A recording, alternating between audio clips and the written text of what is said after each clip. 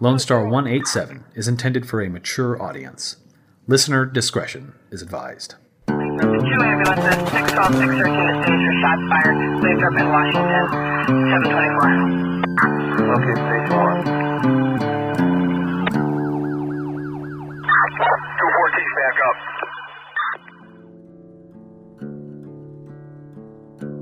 Case File 05, The Wamsleys.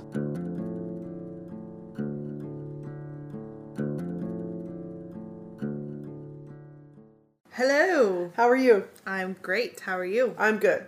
So this week, our story is about Rick and Suzanna Wamsley. They lived in Mansfield, Texas. On December 11th, 2003, there was a 911 call made. Mansfield police were dispatched to the home of Rick and Suzanna. When they got there, they discovered Rick and Suzanna dead inside their home. Suzanna was found in the living room on the couch with a single gunshot wound to her head, multiple stab wounds in her chest. Rick was found in the hallway. He had multiple gunshot wounds and stab wounds to his head and chest.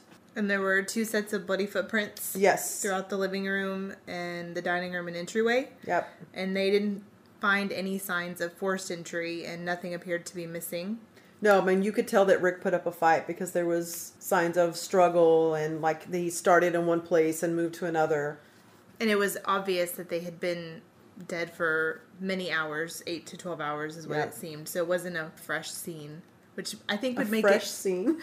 A fresh bloody scene. I think it would be much more eerie, I would think, as a policeman to arrive on a scene where a 911 call has been made from the home with no notification of what's going on, just a dropped they didn't call, say anything. Up. They just called, and then did they hang up? Because I read that one of them said that the call was just open. It was an open call. Yeah. Does that mean they just call and hung up, or they just called and it stayed open? Like I think they called and just hung up, just enough so they knew where it came from, and they would get there. But I mean, obviously these people had been dead for multiple hours, so who made that call? Yeah.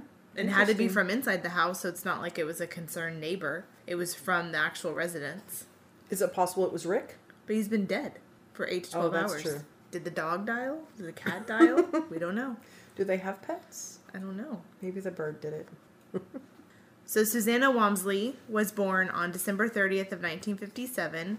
A lot of people described her as always having a very big smile. She was tall, and people always commented about her vibrant red hair. Like some of her friends I read, people would come up to her in the store and say, "Oh my goodness, your hair is so beautiful. What dye number do you use?" Yep.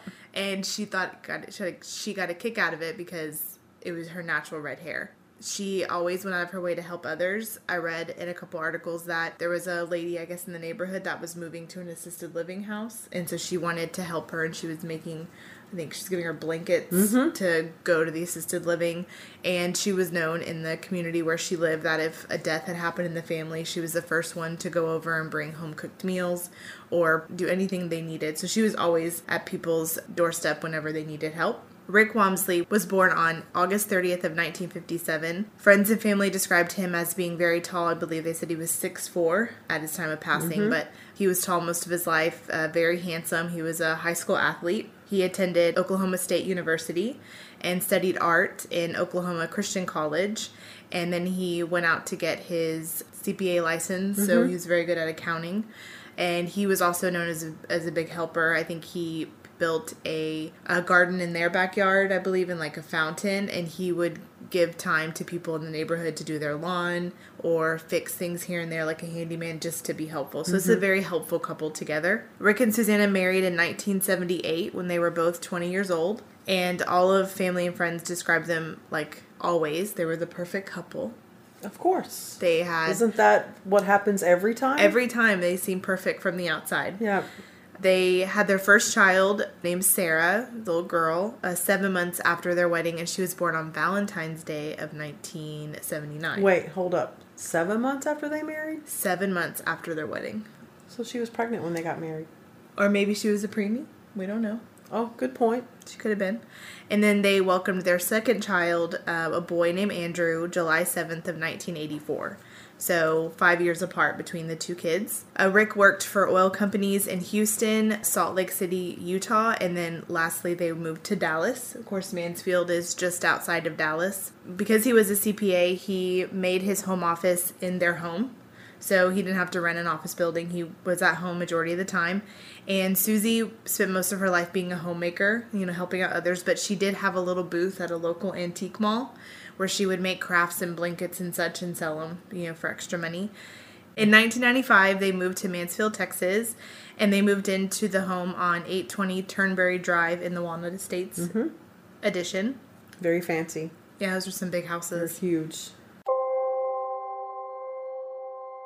On November the 9th, 2003, which would have been about a month and a half before the murder, Rick and Suzanna were driving to Chili's for lunch in Burleson with their daughter, Sarah. Okay. So the three of them are driving in the car, and as Rick is exiting off the highway, he hears something slam into the car on the passenger side. He hears a loud thud. So they continue driving, and they go into the restaurant parking lot, and they find a bullet hole in the panel of the Jeep Laredo they were driving. Oh, shit. And they filed a police report, but the scary thing is that after they heard the loud thud, they see a white Mustang zoom past them right after the noise was made. So as they're pulling into the restaurant parking lot, Suzanne calls their son Andrew and says, "Where the fuck are you?" So they hear this thud. They see this white Mustang go by, which their son Andrew owned a white Mustang. Uh-oh, he has a white Mustang? And they call him and ask him, "Where the fuck are you?" So why would they think that he hit them? Yeah. So while they're at Chili's eating, no one talks about it. They just pretend like it didn't happen. Let's not talk about the giant situation that just happened where one of us could have gotten killed. Exactly, yeah. Of course, my first question when I read that is, why would that be their first instinct to call him? Because... Well, if they see a white Mustang and he has a Mustang... That's why I would do it. Unless there was some other... Like, if they didn't see the white Mustang, would they have still assumed it was him? That's a good question. I mean, maybe just because he has the same kind of cars while they thought to call him. And then to call and say, "Where the F are you?" Not, yeah. Did you just pass us? Or did you hit us? Or were you trying to get our attention? I'm sure he wasn't the only teenager or person in DFW who had a white Mustang. Well, and they're in Burleson, and they live in Mansfield. Right. So, I mean, I know they're close together, but Yeah. they're two different towns. Why? So it just kind of was, interesting why they would think it was him. Yeah. So then to go into Andrew and his history, his family and neighbors and friends described him as impulsive and immature. On an isolated incident on one of Rick's birthday dinners that year, which was August, they were at a restaurant and the dad ordered chips and queso, so they're all sitting around eating, and the queso was almost gone. So Andrew was like, "Are you going to order some more? Because we're all, and he's like, "No, our food's coming." So he proceeded to pick up empty bowl of queso and throw it at the wall. Oh, let's just do that. And throw a giant tantrum when, you're how old? Can you not pay for another bowl of queso yourself? Your food's coming. It'll be fine. It's an appetizer, not a meal. And he told him he hated him. So he threw it against the wall and told him, I hate you. And obviously, it's a Jennifer Aniston moment. It's not about the lemons. It was not about the cheese, obviously. So one of Andrew's friends said there was one night they were at the house, they were watching a movie, and his dad asked Andrew to give him one of the overdue videos that were due, because, back in the 90s. Blockbuster days. We had to return those videos, or we'd At least you didn't have to rewind them. Be kind, please rewind, right? Exactly. So he told him, "You have to give me the video back. I need to go to the store and return it, or I'm going to have to pay a late fee." And he's like, "No, I'm not going to stop watching the movie." So his dad took it out of the VCR, and Andrew took it from him and threw it across the room at him, hit him in the head, and drew blood. Wow. So he had some definite anger issues. Towards his dad, at least, for sure. And police did say that there was one domestic disturbance called at the Turnberry house while they lived there. So they moved in 1995 and the murder happened in 2003. So in 8 years, there was one domestic disturbance call. I guess maybe that's not bad. growing up in our family, we never had domestic disturbance calls. If we had arguments, they never escalated enough to where we or someone in the neighborhood had to call cops. No. We had arguments, but not to the extreme. No, and Andrew worked for Putt Putt Golf. And he had quit his job there because it was just too difficult. He was a manager at one point there. And former coworker described him as being a jerk, very arrogant, and he thought highly of himself, especially being in a manager standpoint. So he did kind of hang that over other coworkers' heads. Narcissist. And in the fall of 2003, which is when the murders happened, he did drop out of college, which his parents were very infuriated with because they had paid this money for him to go to school. They wanted him to have a future, as we all do, we want for our kids. And he just kind of was giving up. So his parents cut him off financially.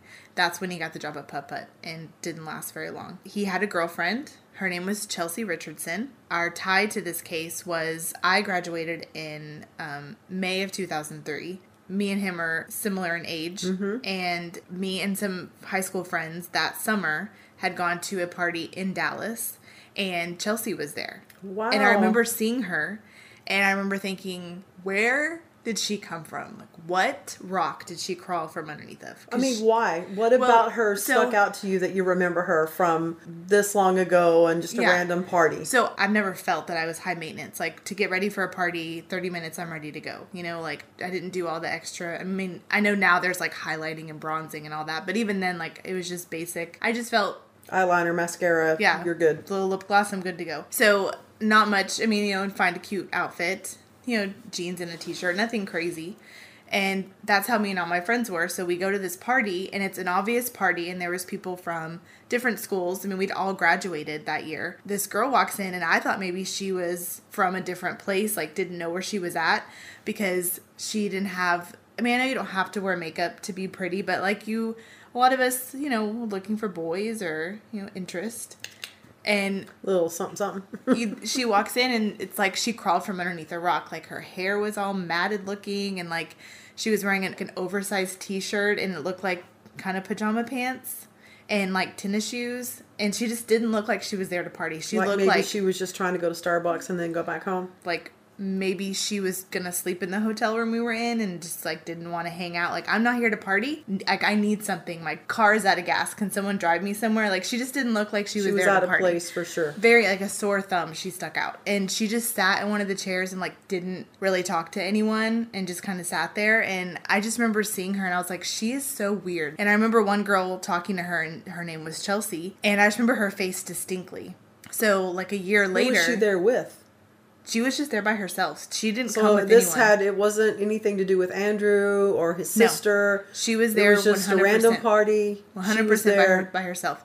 And she had those very weird round glasses. And I mean, I wore glasses, but there's just something about her that just stuck out. Like, she just didn't belong. And going to school in Plano, a lot of people think like everybody's rich there. And so whenever she said she's from Mansfield, because there are people from Dallas, there are people from Grand Prairie there. Like, there's just a lot of people there from all around the Metroplex that had graduated. And so it was just, she just stuck out to me. So later on, when I heard about her, I was like, OMG. Like, I saw her at a party. I was in the same, I shared oxygen with her. WTF. Like, it was crazy. So I saw her at one point. I never spoke to her. Yeah. I just saw her. She was just, and she made an imprint. She just was a very out of place looking person. Yeah. This girl, Chelsea, was Andrew's girlfriend. He basically was very troubled. He lived in a very rich area, so he always had what he wanted. He had a fairly new white Mustang. I mean, I didn't have a brand new car at 16. I didn't get my brand new car until I could afford to buy it myself. And I had friends that were rich, and their parents had a lot of money. So I had one friend that had a brand new car, and I rode with her to school. So, I mean, in Plano, a lot of people there were BMWs and there were Mercedes and stuff like that. But I wasn't one of those people. You know, mom and dad wanted us to work for what we had. But him coming from a family with a lot of money, that happens where the parents have the money and so they want to give it to their kids. And I can understand that. Yeah. We don't make a lot of money, but what we do have, we want to give to our kids sensibly. Yeah. So that's kind of who Andrew was. His sister, Sarah, she also had a very troubling past with her parents. She was sent to a psych facility when she was 16. And while she was there, she was diagnosed with being bipolar and having personality disorder characterized by extreme mood swings. That just means bipolar, though, right? Isn't that what bipolar is? Being bipolar is that extreme mood swings and Essentially, yeah. So it's just but saying she's the also same thing. 16, so Yeah. I mean, don't they always have mood swings? I don't know. Yeah, that's true. In March of 1997, 3 weeks before she was to graduate high school, her parents kicked her out and threw all her belongings in the front yard. So when she arrived Wow. home, So everybody in the neighborhood knows your business now because all your shit's out there. and at this point, that's 2 years after they've lived there. So not a really great impression for the Walnut Estates addition to see. I wonder if there was a Gladys Kravitz across the street with her coffee looking out the window and go, well, looks like Sarah's getting her ass kicked right on out of there. Did you see that? And she had a boyfriend named Todd Cleveland, and he was in college already. He was a little bit older. So she just took all her stuff and moved in with him. And while they were living together, she did get pregnant. 2 years later, she had a daughter with him, and they broke up. And while they were trying to figure out how to handle things, she wasn't able to care for her at all. So she basically signed all her rights over to Todd temporarily until she could get her shit together. I mean, just 2 or 3 years prior to this, she was diagnosed with being bipolar. Well, good for her for doing the best thing for her daughter. I mean, I that had to agree. be difficult. But I agree. If I can't be what's best for you, I'd rather someone who's stable can. I'm sure that was hard, but good on her for making the right decision there. That's true. I agree. And then she worked as a teller at a finance company, but then she started struggling with alcohol. The year before the murder, she was arrested for plowing her car into a fence and trying to flee police while drunk, and she got DWI. So both of these kids, unfortunately, were privileged, obviously, and maybe their parents spent more money on them than not just being there. Because sometimes if you make that much money, maybe you're working a lot. But the thing is like, you said that he's a CPA and he works from home, and the mom's a homemaker, so they're home all the time. So Oh, that's fair. it's not like they're gone all the time. Did they go on extravagant trips together without the kids? I don't know. So like they were all in the same house, but maybe not cohesive. Maybe, I mean, they may have physically been there, but maybe they weren't there. Yeah, that's what I'm saying. Yeah. They're there, but one's in the room, the other's in the room. The dad's on the computer working, and the mom's baking cookies. And after she got the DWI, she told some coworkers she wanted to hurt herself, so she swallowed a bunch of her antidepressants, and she was sent to the hospital to have her stomach pumped. I mean, they both obviously suffer from mental problems.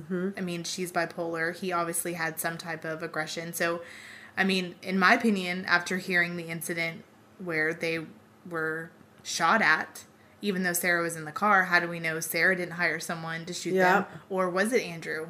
Was he trying to kill the parents? Maybe they're working together to kill the parents? Maybe. Or maybe somebody finally had it with Andrew and his attitude and thought maybe Andrew might be in the car. Yeah. Yeah. I mean, if you're an asshole like that and people don't like you and you're a narcissist and all that, we've already talked about guns in Texas. We don't mess around here. So now maybe he pissed somebody off. And So now knowing they both have obviously a lengthy history with their, not only just with their any mental problems they may have, but with their parents. I mean, there must have been some kind of emotional abuse, or maybe not physical, but some kind of an abuse there. Well, and I mean, I don't know what it's like to have a teenager yet, but you do. You've had 2 of them. Yeah. I mean, it can be difficult at times. Kick them out and throw their belongings in the front yard. It's pretty extreme. It sounds kind of humiliating a little bit. Well, it sounds really extreme. I don't know. I can't say. I don't think I would do that, but I don't know what happened. Put in those specific circumstances. Yeah, we don't know. We're only reporting what we've found on the internet. Right. We both know that there's probably a whole lot of things that have happened. I mean, that didn't make it out. Yeah, so it's just one isolated incident. We don't know what led up to that. Yeah. So they both clearly had issues with the parents. They had their incidents with them, as well as both having some type of mental imbalance. Yeah. So the case must have had a lot of evidence because the following month, in January of 2004, police issued 8 subpoenas, including Andrew, his sister Sarah, his girlfriend Chelsea, Chelsea's friend Suzanna Toledano, and 4 others that weren't named. Okay. But those 4 were first. And they were required to submit the DNA. And whenever the police issued the subpoenas, Andrew, Chelsea, and Suzanna all arrived together, but Sarah arrived by herself. So it's interesting they all arrived together. So they all arrived together, and the first thing the police notice is that Andrew's girlfriend Chelsea has dyed hair. She had blonde dyed hair. And whenever they were... You mean bleached? Yeah, yes, bleached. Whenever they were examining the scene where Rick was, he had a handful of hair in his hand. Uh-oh. And Chelsea was the only person that had blonde hair. Because as we know, his wife had fire red hair. Mm-hmm. He had brown hair. Andrew had brown hair. Not very long. Susanna has brown hair. But Chelsea arrives with blonde What bleached color hair does Sarah have? Brown. Okay. So no one... No, she's the only one.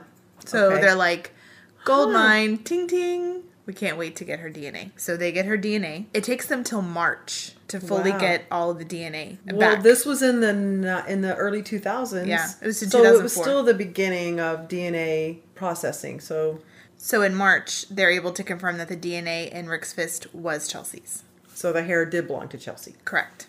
So in April, they send out a warrant for Suzanna Toledano's arrest because they found some of her DNA. She was 19 and she was in Illinois, so they had to extradite her back to Texas. On April the 6th, the next day, a new character, Hilario Cardenas, was arrested, and he's an IHOP manager, and he's the oldest of them. He's 24. And then on April the 8th, Chelsea and Andrew are both arrested and charged with capital murder based on the evidence. Mm-hmm. And whenever Cardenas is arrested, now he's married and he has a 4-year-old daughter. This is the IHOP manager, right? He sings like a songbird. Oh, like a canary. So because he basically gives them what they want, what they needed on a silver platter, they're able to charge Andrew and Chelsea with capital murder based on the evidence. And that he was only a part of it because he was propositioned by Andrew and his girlfriend Chelsea to kill them initially, but then he just became part of it. But he wasn't He had the too much actual to murder. lose if he's Yeah. married and has kids, right? And they were all three held on $1 million bond. But Cardenas had a lesser charge, so he was able to bond out. April 19th, Andrew did give a statement that he was the one that shot and stabbed his parents to death. So he confessed. So he confesses, and that the motive was a $1 million life insurance policy and assets. Okay, so he did it for money. He Absolutely. wanted the money. Yes, and that's how he conned these other people to help him. And his sister, Sarah, was convinced before the arrest that in March she filed papers in probate court to block her brother's inheritance from any assets in the life insurance because she knew he had something to do with it. She did. Because I did read that, but I was thinking that happened after the fact. No. So she did that before. Before they even had any Like evidence. after the shooting of the car, or even before that? No, in March. So it would be 3 months after the murder. She knew he had something to do with it. So 3 months after the murder. Okay, yeah. So in early March, she was like, I want anything set in motion. I don't want him to have any money because this is why he did it. Well, he got an attorney because he has all this money now. Right. And he filed papers denying the accusations. And because at that time there was no proof, he was able to get his share of the money. Oh, but he got it anyway? They both got it. Then on July 1st, 2004, the grand jury indicts Andrew, Chelsea, and Toledano for capital murder and Cardenas on conspiracy to commit murder, but no trial dates were set at that time. So how did these 4 people meet in a way to devise this kind of plan? Because, I mean, if Andrew was just after the money, he could have done it by himself. But he has him, his girlfriend, this other girl, and then an IHOP night manager. So how did the 4 of them congeal to hatch this plan? Good question.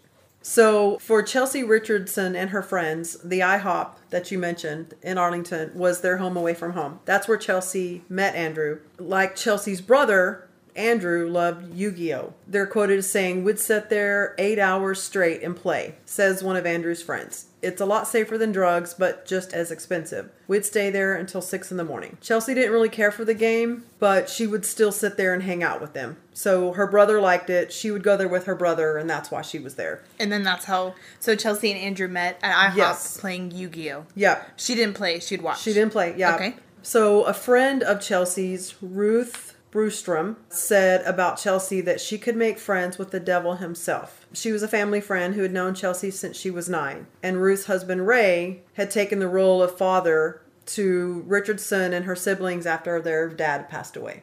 So it was like Ruth and Ray were their mom and dad, kind of. And Ray worked construction and raised fighting roosters. He passed away in August 2012. If Chelsea's life seemed aimless, losing 2 fathers back to back wasn't good. Didn't help, right? And so Andrew Wamsley's home had every comfort, but he loved Brewstrom's place in the country where double-wide trailers on a few acres are the norm. So it was a complete opposite of what he, city life, suburbia. And then so they would hang out over there a lot because it was out in the country, lots of farm animals, roosters. And I'm sure a lifestyle he just wasn't used to. Yeah, he wasn't exposed to it very much. So Andrew and Chelsea began coming to their 5-acre spread just outside of Burleson in the spring of 2003 to hang out, enjoy the laid-back atmosphere. And their house started as a mobile home, but several additions later, it still has plywood walls and floors in some rooms. No air conditioning. The Confederate flag flaps from several barn red outbuildings. Goodness. At the back of the property sat a couple of junk cars and a shallow pond. Andrew would sit and talk for hours to the easygoing Brewstrom, except for the large tattoo of a rose surrounded by the words, "In loving memory of Ray," on her right arm. Ruth looked remarkably like Andrew's mother. Same smile, same freckles, and the same curly red hair. She says Andrew seemed like a really sweet kid. The best guy she had brought out here. He seemed real honest. So I guess Chelsea had brought some really bad guys out there. So I guess he was a good guy. Andrew had been working at Putt Putt, which we talked about that. Chelsea was looking for a job. She talked about becoming a lawyer or maybe a nurse, but was making no strides in that direction. Rick and Susie had planned for Andrew to attend college, wanting him to become a CPA, but he was more interested in cars. Though he was enrolled at the Tarrant County College, but like you said, he skipped class and didn't want to go. He told Ruth that he hated his sister Sarah. He said Sarah once slammed his head into a water heater. They didn't get along. Dang. Yeah. Well, who knows what he was doing to get his head pushed in there. I mean, he also threw a tape at his dad. Fair enough. So, right. I mean, maybe Sarah was defending herself. yeah. Who knows? And Ruth goes on to say that Andrew seemed to like his mom and dad okay, but he didn't tell Ruth about his sister's stormy adolescence or his own severe conflicts with his parents. The parents' polished exterior, hid the troubled relationships with their children and went well beyond the usual teenage tensions, as we've already talked about. Several family acquaintances portray the Wamsleys as controlling and suspicious of outsiders. So Susie was raised in the Church of Christ, but they didn't attend church. So I don't know how that's possible. I guess they went to church when she was little and then just stopped going. Because I guess Andrew didn't go. Maybe she was just raised in a Church of Christ family. Right. Like a lot of our family in Abilene's very Pentecostal. So growing up, I would always go to Pentecostal church with Aunt Mary. But I would say I was raised Pentecostal, but I don't go to a Pentecostal church. Yeah. So both kids believed that people were only nice to them for their own reasons or because they wanted something. What one of Sarah's former boyfriends said. So by the fall of 2003, Andrew dropped out of college. Like you said, his parents cut him off. So he's virtually living at Richardson's house, which was filthy with roaches crawling on the ceiling. see, now you know what I mean? Yes. Like when she walked in, I could just tell, yeah, that's like it. she was just very out of place. Not from a financial standpoint, but like we were all like clean and put together, and then like this girl walks in that's just not together. Actually, his parents were quoted as saying they thought she was poor white trash. Dang. Mm-hmm. Like when she walked in, they thought Chelsea was poor white trash. Yep, that's what it says. There's the one area in Plano off Spring Creek and 75. I thought that's where she came from when she walked in. I was like, she must be from Plano. She must be from 75 and Spring Creek. Oh, yeah. That's where I thought maybe she had come from, because that's just kind of how she looked. Not to offend anyone that lives in that area. No. I mean, we've had family that lives in trailer parks. We almost got a trailer or a double wide in a trailer park. Mm-hmm. It's just that there's some people that live in that area that are description. They fit that stereotype, because there's a lot of them. Not everyone's that way, but there were some like that, and that's just where I assume. So maybe I'm the salty one, because I kind of judged her. Because so far we haven't really found anybody. So no, but are you going to be the salt in this story? I think I deserve the salty award. I need to drink some water. Okay, cheers to the salty award. Yeah, the podcaster. Cheers. Because I was judging her hardcore. At least you're honest about it. I am completely. I probably would have been. And I've never felt like I was better than her by any means. I don't know her. I just felt that something wasn't right She was about out of her. place. I mean, there were a lot of girls there that were wearing things they shouldn't have been wearing, but there was just things. It was in the other direction. Yeah, it was more so like It wasn't like sweats and a think baggy shirt. It I think was I like saw her Volvo. like Not sure. like a tube top and Yeah, well, this was, Body shorts. 2003, so, like, chokers were still in, and those really big flip-flops, like the platform flip-flops, with, like, the white shorts, and the girls would show off their fake tans, and, like, the white shorts, and, like, the belly shirts, and the giant flip-flops, and the fake tan would be rubbing off on the white shorts. Yeah, definitely. Didn't let it dry. So Andrew and Chelsea were spending lots of time at the IHOP, who were often joined by Toledano, who also moved in with the Richardsons after a conflict with her mother. So she must have had a really, really bad issue with her mom to go live in a house with roaches. Yeah. I don't know what kind of situation she was in. But No. Well, in Toledano, from what I read, her and Chelsea were best friends. Okay. So before Chelsea and Andrew started dating and they met at IHOP, Toledano would sometimes come to the IHOP where Chelsea was with her brother. Obviously, I'm sure to get away from the roach-infested house they lived in. Gross. And so Toledano would go there. So Toledano, or Suzanna is her first name, had gotten into a falling out with her mom and moved in with Chelsea and her mom and her brother. And then there's a video on YouTube, which we can put the link in the post, where they interview her and her brother. And her brother says that it was very weird to have someone living in the home that wasn't family. Especially, I'm sure, for him, because he was an older brother, and then there's like his younger sister and then her friend living in the house. So Chelsea and Toledano are, best friends. They go to IHOP, and then she's introduced to Andrew. So that's kind of, I guess, how the three of them just start forming a bond because start they're becoming- there. I mean, if they're there all night long, which is what we said earlier, they go and play this game and they're there all night long. You start forming a bond with people when you spend that much time with them. And when you have a best friend, like I know in high school and up until I met Russell, when you have a best friend, when you've been single for a while, when you have a best friend, when you start dating someone, the best friend just kind of comes along. Yep. So you spend all your time with this person, so wherever you go, they come too. So that's, pretty normal. So Yeah. I guess it was Andrew, Chelsea, and then Suzanna all the time. So Suzanna was struggling to finish high school while working at a fast food joint. She and Chelsea had been buddies for several years. They had taken out a page in the Everman High School 2003 senior yearbook with photos of them, cartoon drawings of saucy females, and the mottos, naughty and nice, smile now, cry later, and up to no good. I would not have... Yeah, That would not have been the hashtag That wouldn't have if been I mine saw either. her. So, anchoring the page was a poem titled Friends Are Forever, written by Chelsea, and it goes, who holds my hand in tragedy and stick up in a fallacy? Morals, values, strength, courage, and sticking to you. That's what my friends see. That's kind of a lot of words to say nothing. Yeah. And then Suzanna occasionally came to Ruth's house with Chelsea and Andrew, and Ruth saw her as a girl with low self-esteem, and Ruth says that Chelsea could tell her to do anything and she would do it. So it seems like Chelsea was taking advantage of Suzanna and her low self-esteem. It sounds like Chelsea was vindictive is what I'm trying to say. Manipulative. So then Andrew, Chelsea, Suzanna also befriended Cardenas, okay, who often worked during the hours that they came into the restaurant. And so, like you said, he was married. He had a 4-year-old daughter, and he liked talking to the teens about everything from the game they like to play to tropical fish.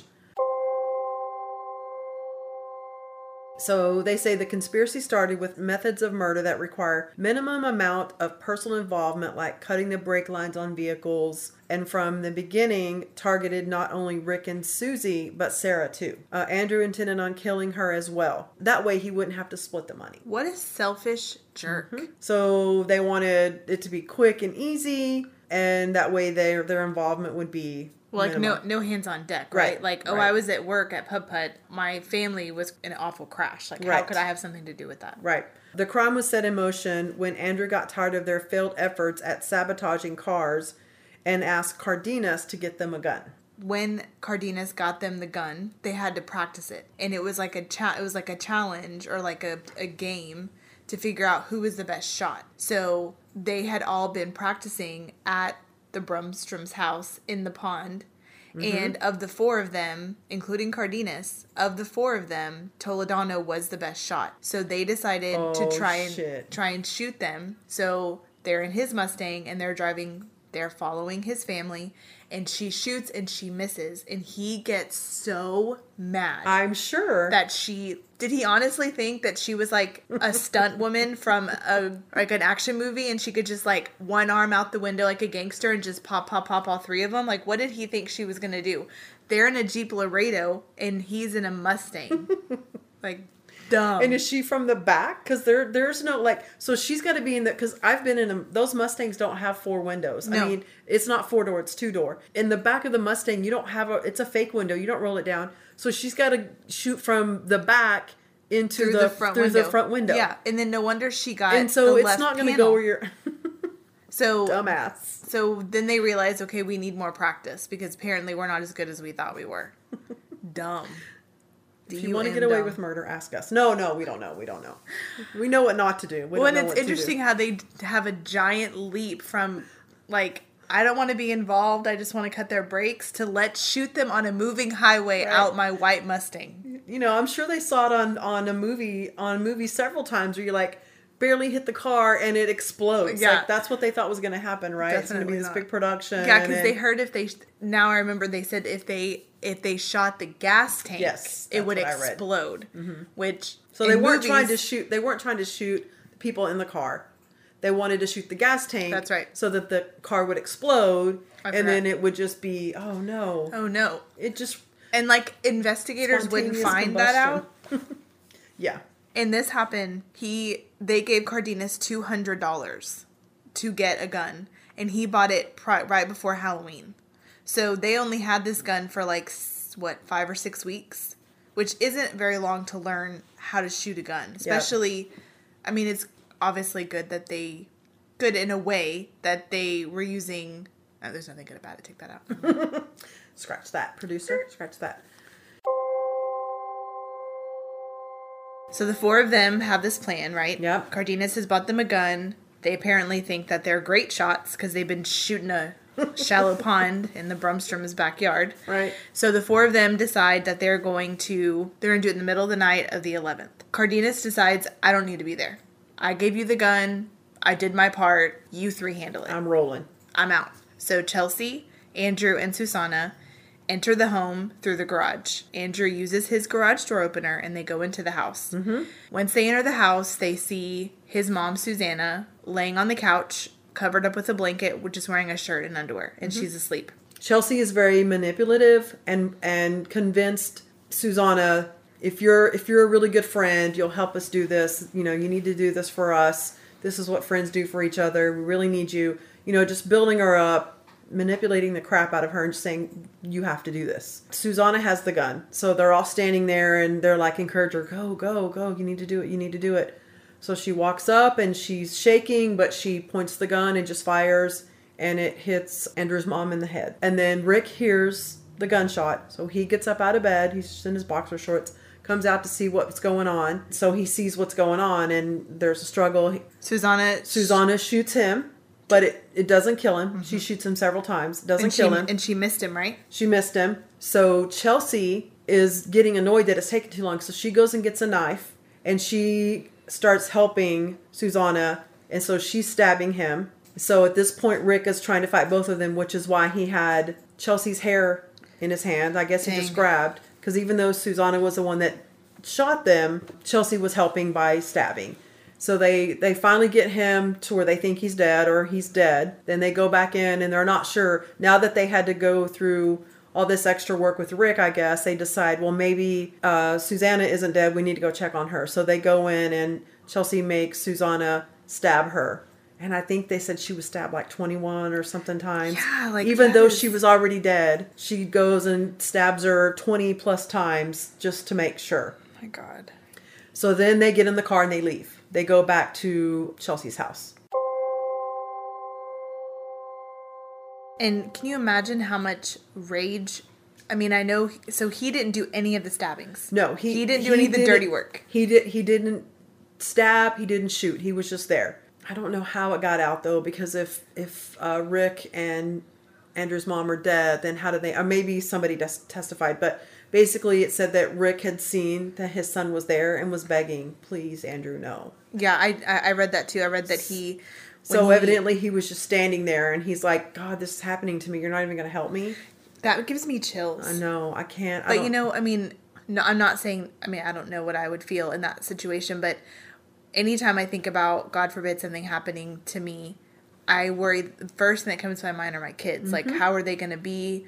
What are they going to do? Or, I mean, I know they're little, so I wonder, like, who's going to... Obviously, my family would take care of them, but, like, they're not going to have me, right?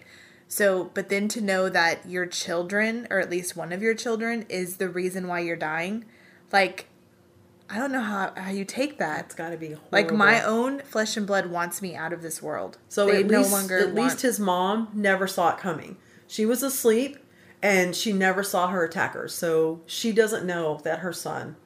Well, if he was the first person she called when their car got hit, then maybe she kind of knew. But my point is, she didn't physically see him that night. I just hope she went from dream world to heaven. Like, just a little transition over with no pain. Right away. Or anything. But, and I did read that he was yelling, no, God, no. Yeah. But I didn't know if that was because he saw Susie be shot or because he saw... He didn't see her get shot. He heard it. No, I'm saying saw her dead on the couch. Oh, maybe. Or if because he saw that it was his son there. And then, can you imagine, like, he's just standing there, and you're being stabbed and shot at by these two girls, and one of them, you know, is your son's girlfriend that you've allowed in your house. That you didn't like, but you went with it because that was his girlfriend. And I read that the investigator, Standifer, he had said that, in his opinion, when Rick and Suzanna were found, it looked like they did not know how hard it was to kill someone. Like, they did not understand the magnitude that it takes to actually kill someone. Yeah, and I read that too. Rick fought from the bedroom all the way into the living room, which I don't know how far apart that is. Well, I mean, we have pictures of the house, and it's huge. Like, I don't know how many square feet it is, but it's massive. I mean, it's huge. Well, and obviously the master bedroom must have been on the bottom floor. Somewhat close to the living room because, I mean, I know if he was upstairs, he most likely still would have heard the gunshots, but he wouldn't have been able to get there as quickly as he did. Yeah. So, I mean, just the fact that he was shot and still able to walk and then being stabbed and he's still walking. I mean, he was a big guy. He was like, 6'4", 240 pounds. So that's a lot of man to take down. And it took a gun and a knife and two girls to finally get him down. Either that or, well, I'm sure that has something to do with it, but I don't remember where the shots were in his chest. And remember, they shot his mom in the head. Yeah, it said he was stabbed in the chest and back. Yeah. And where was he shot? In the same places? And he was shot in the chest. Okay. Which, so I mean, if you don't hit the heart or whatever, then, but I mean, also if it's adrenaline and he's, I'm sure his heart's racing and then he's going after them. Yeah, survival, man. Your body you want to survive. It's human nature. They wanted to search his vehicle, right? Because after they did the killing, they got in his car and they left. They went back to Chelsea's, right? Yeah. So he allowed the initial search of his car, but then he withdrew his consent, leading the police to impound the Mustang. And in the car, they said they found a large amount of human blood that had once been in there, mostly in the back passenger seat and some on the front seats, but they had been cleaned. So I was thinking, okay, that makes sense. Did they get blood on them? But, I mean, it stated a large amount of human blood. And because of how much it was clean, and I guess during that time, they weren't able to get enough to send off for DNA to find out exactly whose blood it was. But there was a lot, and they could tell it was human. Well, maybe one of them, either Chelsea or Suzanna got stabbed while they were trying to stab the other. That's true. And I was just thinking, like, obviously, if Suzanna's standing at point blank range of Suzanna, obviously, when she shoots her, I'm sure she was splattered with all kinds of disgusting stuff. And then if they're wrestling with Rick, then they're going to get blood on them. But if they're wearing clothes, then it's going to absorb a lot of that blood. Mm-hmm. But the way I read it, I mean, I don't know how you take it, but it sounds like the blood was like massive, like in the car, not like brushed on there, like not poured, but was in the car. Yeah. I didn't read that any of them were injured during that scuffle, but One of them could have been. Yeah. And they didn't want, they knew if they came forward with an injury, then clearly that makes them, they're going to ask too many questions. And And it would have had to have been Suzanna because obviously it's his Mustang, so he's going to drive. There's no blood in his area. right. Chelsea's his girl, so she's going to ride in the front, and then Suzanna's going to be in the back. So it probably was hers then. So it would have had to maybe been... maybe she cut herself trying to stab him, or maybe he grabbed something and hit her with it in his fight for his life. Yeah, because they weren't arrested and everything happened till the following, like 3 or 4 months later. So any injury she would have had would have been healed by then. And even if she had them, she would have hid them. And as long as they didn't do any kind of physical... Search her. do any physical checks, then they would have never known. So I never saw anything about it, but I didn't read that there was that much blood. I just read that he submitted his car and that they found blood in there. So, And of course it was the white Mustang. of course it was. So Chelsea's trial was the first trial to start, and that was in May of 2005. So that was, a year and a half after the murders? Her fellow prisoner inmates testified at her trial that she had admitted in the role of the murders. She was donezo. She was in big trouble. Donezo. And Suzanna, her best friend, testified against her and said that Chelsea told her to kill the Wamsleys so that she could share in the family's estate. And after 3 hours of deliberation, Chelsea was convicted of capital murder. And the jury deliberated for 2 hours before unanimously sentencing her to lethal injection. Ooh. So she didn't just death get, row. straight to death. What do we say in Texas? If you kill us, we're going to kill you An eye back. for an eye. Yeah. So she was sentenced to lethal injection because of the crime's brutal and premeditated nature. And she was considered, quote unquote, danger to society. And she became the first female sentenced to death in Tarrant County. I read that too.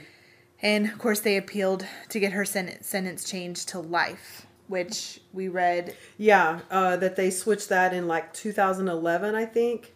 2012. Yeah, it went from death by lethal injection to commuted to life. So her sentence was reduced to where she would just spend the rest of her life in jail. I feel like Toledano should have got the death penalty, but I read that because she didn't want the death penalty, she pled guilty to murder. So because she pled guilty...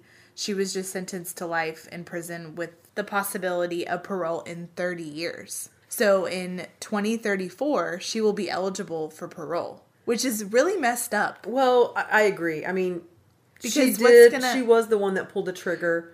But if she hadn't been coerced, she wouldn't have done it. Okay, so what's going to happen in 30 years? Right, when she could be someone coerced else... again. I know. Exactly. Right. And she's still going to be young. I mean, she'll be in her 50s. So she'll can still live a 30 or 40 year life after that. Maybe she learned a lesson. She cray. Her friend says, and if they're going to split it 4 ways, that's only $250,000. I know to them it probably sounds like a lot, but it's not like you get to go live your life and do whatever you want for $250,000. There's no way I believe they were just going to split that money. It was going to be like a whole Batman thing where you kill him, and then you kill him, and you kill him, and then ultimately I end up with all the money. So I think... But I'm just saying in her mind, like, right. I'm going to take 2 people's life and I'm going to get away with it for $250,000. And I know for her, it wasn't about the money. It was for the friendship. You think so? I think so. You don't think it She was to get she- out of she that had trailer such- house? No, I don't think she aspired to do that. Because she had very low self-esteem. Like I said earlier, she had a really bad home life. So for her, it was just about pleasing her friends and doing what they wanted her to do. She thought it was part of her job as a friend to do this for them. That's how they presented it to her. You have to do this. You're our friend. We really need your help. They just preyed on her vulnerability. So I don't think she did it for the money. She did it because she felt like she was helping her friends. But that doesn't mean that she should get any lighter of a sentence. And what's weird is she was the first one to turn against them when she got arrested. You know, like if you're doing it for your friends' well-being, like they want you to do it, and then the first thing you tell them is like, yeah, I did it. They told me to. I don't want to die. Well, maybe that was from the detectives telling her, look, we can see that she's a manipulator. And once they probably told her, hey, look, you've been taken advantage of. Maybe when she saw it from that point of view, she was like, oh, maybe she was pissed and hurt and decided to turn against them. Mm-hmm. Right? Andrew went to trial in 2006, and he was convicted of capital murder. And however, jurors did not view Andrew as a future danger to society, so they just sentenced him to life in prison. Which, this all started because of him. Chelsea didn't go to him and say, let's kill your parents for money. He was the one. And then he hurt his father physically on one occasion. He threw fits. He was a jerk to a lot of people. So in my opinion, I feel like he should have I think him and Chelsea's conviction should have been the same. I agree. In my opinion. I agree. Because it was very brutal and premeditated, and yes, she did help stab them, but he stood by and watched his girlfriend and her friend murder his parents, and he did nothing. How is that not a danger to society? I agree. And I personally think it was because he's a handsome kid, and she's scary. So I think that they were like, oh, she came from there. Oh, she's not good. Kind of like I was a little bit salty, but I think they looked at him and was like, oh, look at him. He's a handsome guy. He grew up in a rich neighborhood. He wouldn't do that again. It was just a mistake. Wrong. Yeah, now that his parents are dead, there's no one else for him to kill except for his sister. Yeah. Who probably stays a long way away from him. I would. So he was sentenced to life in prison, but he's eligible for parole in 2044. Yeah. So, and he's serving his sentence in Kennedy, Texas. I didn't know there was a jail there. I didn't either. But that's where he's serving his. Cardenas, who sold the gun, he pled guilty and told him, yep, this is what I did. But he received a 50-year sentence, which is more than what Toledano got. Toledano only got 30 years. Well, maybe because he I'm sorry, the she gun. got life, sorry. But Yeah. she's eligible for parole in 30 years. His sentence is 50. However, he was eligible for parole in 2014. So I don't know if he got out or not. I mean, wonder if he did. I hope for his daughter's sake, I hope that he was able to be there. I mean, I think he just made a bad decision. And I mean, he's a night manager at IHOP, and he's older, right? He's 24, and these young 19-year-olds are like kind of looking up to him. Right. So I could see him being like, oh yeah, you wanted me to get a gun? I'll get you a gun. Just like, you know, when your nieces are like, It's can not you get like me some they're asking alcohol? for coffee. And Brittany, can you get me some alcohol? I'm like, yeah, I'll get you some alcohol. You know, like you're just doing something you think it's kind of innocent. But There's a big difference between providing alcohol and providing a gun. what I'm saying is I can understand how he may have thought like, oh, I'm just trying to help these kids out. I mean, he knew what they were going to use it for. Right, that's my point. And is then that- if he's told, I'll give you $250,000, allegedly, to do it, right? That's a fourth of the money. Then he's like, oh, I don't have to be a shitty IHOP night manager now. I may be able to do something else. Maybe I can Okay, get a better I can see career and that. I can make a I can better see him life doing that for for the money. my wife and my daughter. Yeah. That's because he didn't go and watch them be killed. He was like, I gave you the gun, you do what you want to do with it. I just want the money when you get it. So, I mean, I'm okay with him being out. But Yeah. what a twisted tale, you know? Damn. So some of the stuff that I read that we haven't covered yet, these are just comments from the investigator. He said that at this point, Andrew and Chelsea have declined to talk to investigators since their arrest. He described both of them as manipulators who fit well together. He said Chelsea never had what Andrew had, and she was on board from the beginning. For Andrew, it simply boiled down to money. He had been spoiled rotten all of his life, given everything on a silver platter. Once he realized he can't do what he wants without having those things, he decides he doesn't need his parents anymore. He believed Andrew thought police would suspect Sarah. He said he thought his sister was the wild child, the one with all the problems. I think he felt naturally we would look at her. But the thing about Sarah is, as many things as she's gone through with her parents, things she wasn't so proud of, she never got into a situation where she got violent. There's a big twist of irony here, and it is that the sister he detests will end up with everything. Ooh. Ouch. That's got to burn a little bit there, Andrew. So she's out of jail. She gets everything. He's in jail and gets nothing. So I think justice prevailed in this one. I agree. And I think everybody pretty much got the right sentence, got what they deserved. I mean, they took 2 innocent lives for money. And, you know, the thing about the Brumstroms, I mean, obviously they didn't do it, but I feel like if they were there all the time and they're out, like, did they not question where they got a gun? I don't think they question where they got the gun. I mean, think about the living situation there. They live out in the country. I mean, as long as they show up with it, I don't think it was a matter of where did it come from. It's more of, hey, yeah, you can use my land to shoot your gun. I don't care. Remember we did read earlier where Ruth was worried because they came out there a lot and then they all of a sudden they stopped coming. And then It's finally... just weird to me how, just something about that, it's just weird that she saw on the news that they were killed, but then didn't put the names together like that. And they weren't coming around, like something about that. And she didn't Clearly tip the that's police not off. true. She was totally lying. Yeah. That's about, I think Yeah. she may have knew more than she let on. I'm sure she didn't want to get in trouble, but it is really sad.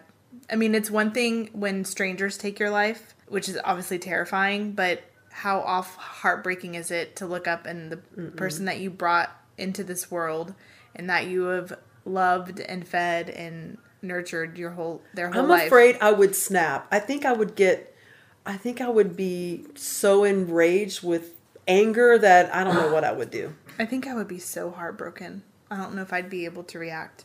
But we have lots of pictures of We do. each and every one of them, and maybe there's some other low salty people that might understand what I mean when you see her picture. Right. And if you watch the videos about her in the episodes and like how she talks, and There was also a book written, you said. yeah, there's About 2 books. Andrew. There's 2 books. One of them is about kids that kill their parents. I think it's called Seeds of Evil, and his story's in there. And there's another one, I can't remember the name of it, I'm sorry. It's like a red cover and it has his picture on it. And it's about this story as well. Yeah. So Rest in peace, Wamsley family. That's- Rick and that's true. Suzanna. So until next week. Until next week. Dun dun dun. Bye. Case File 05. The Wamsleys. Closed.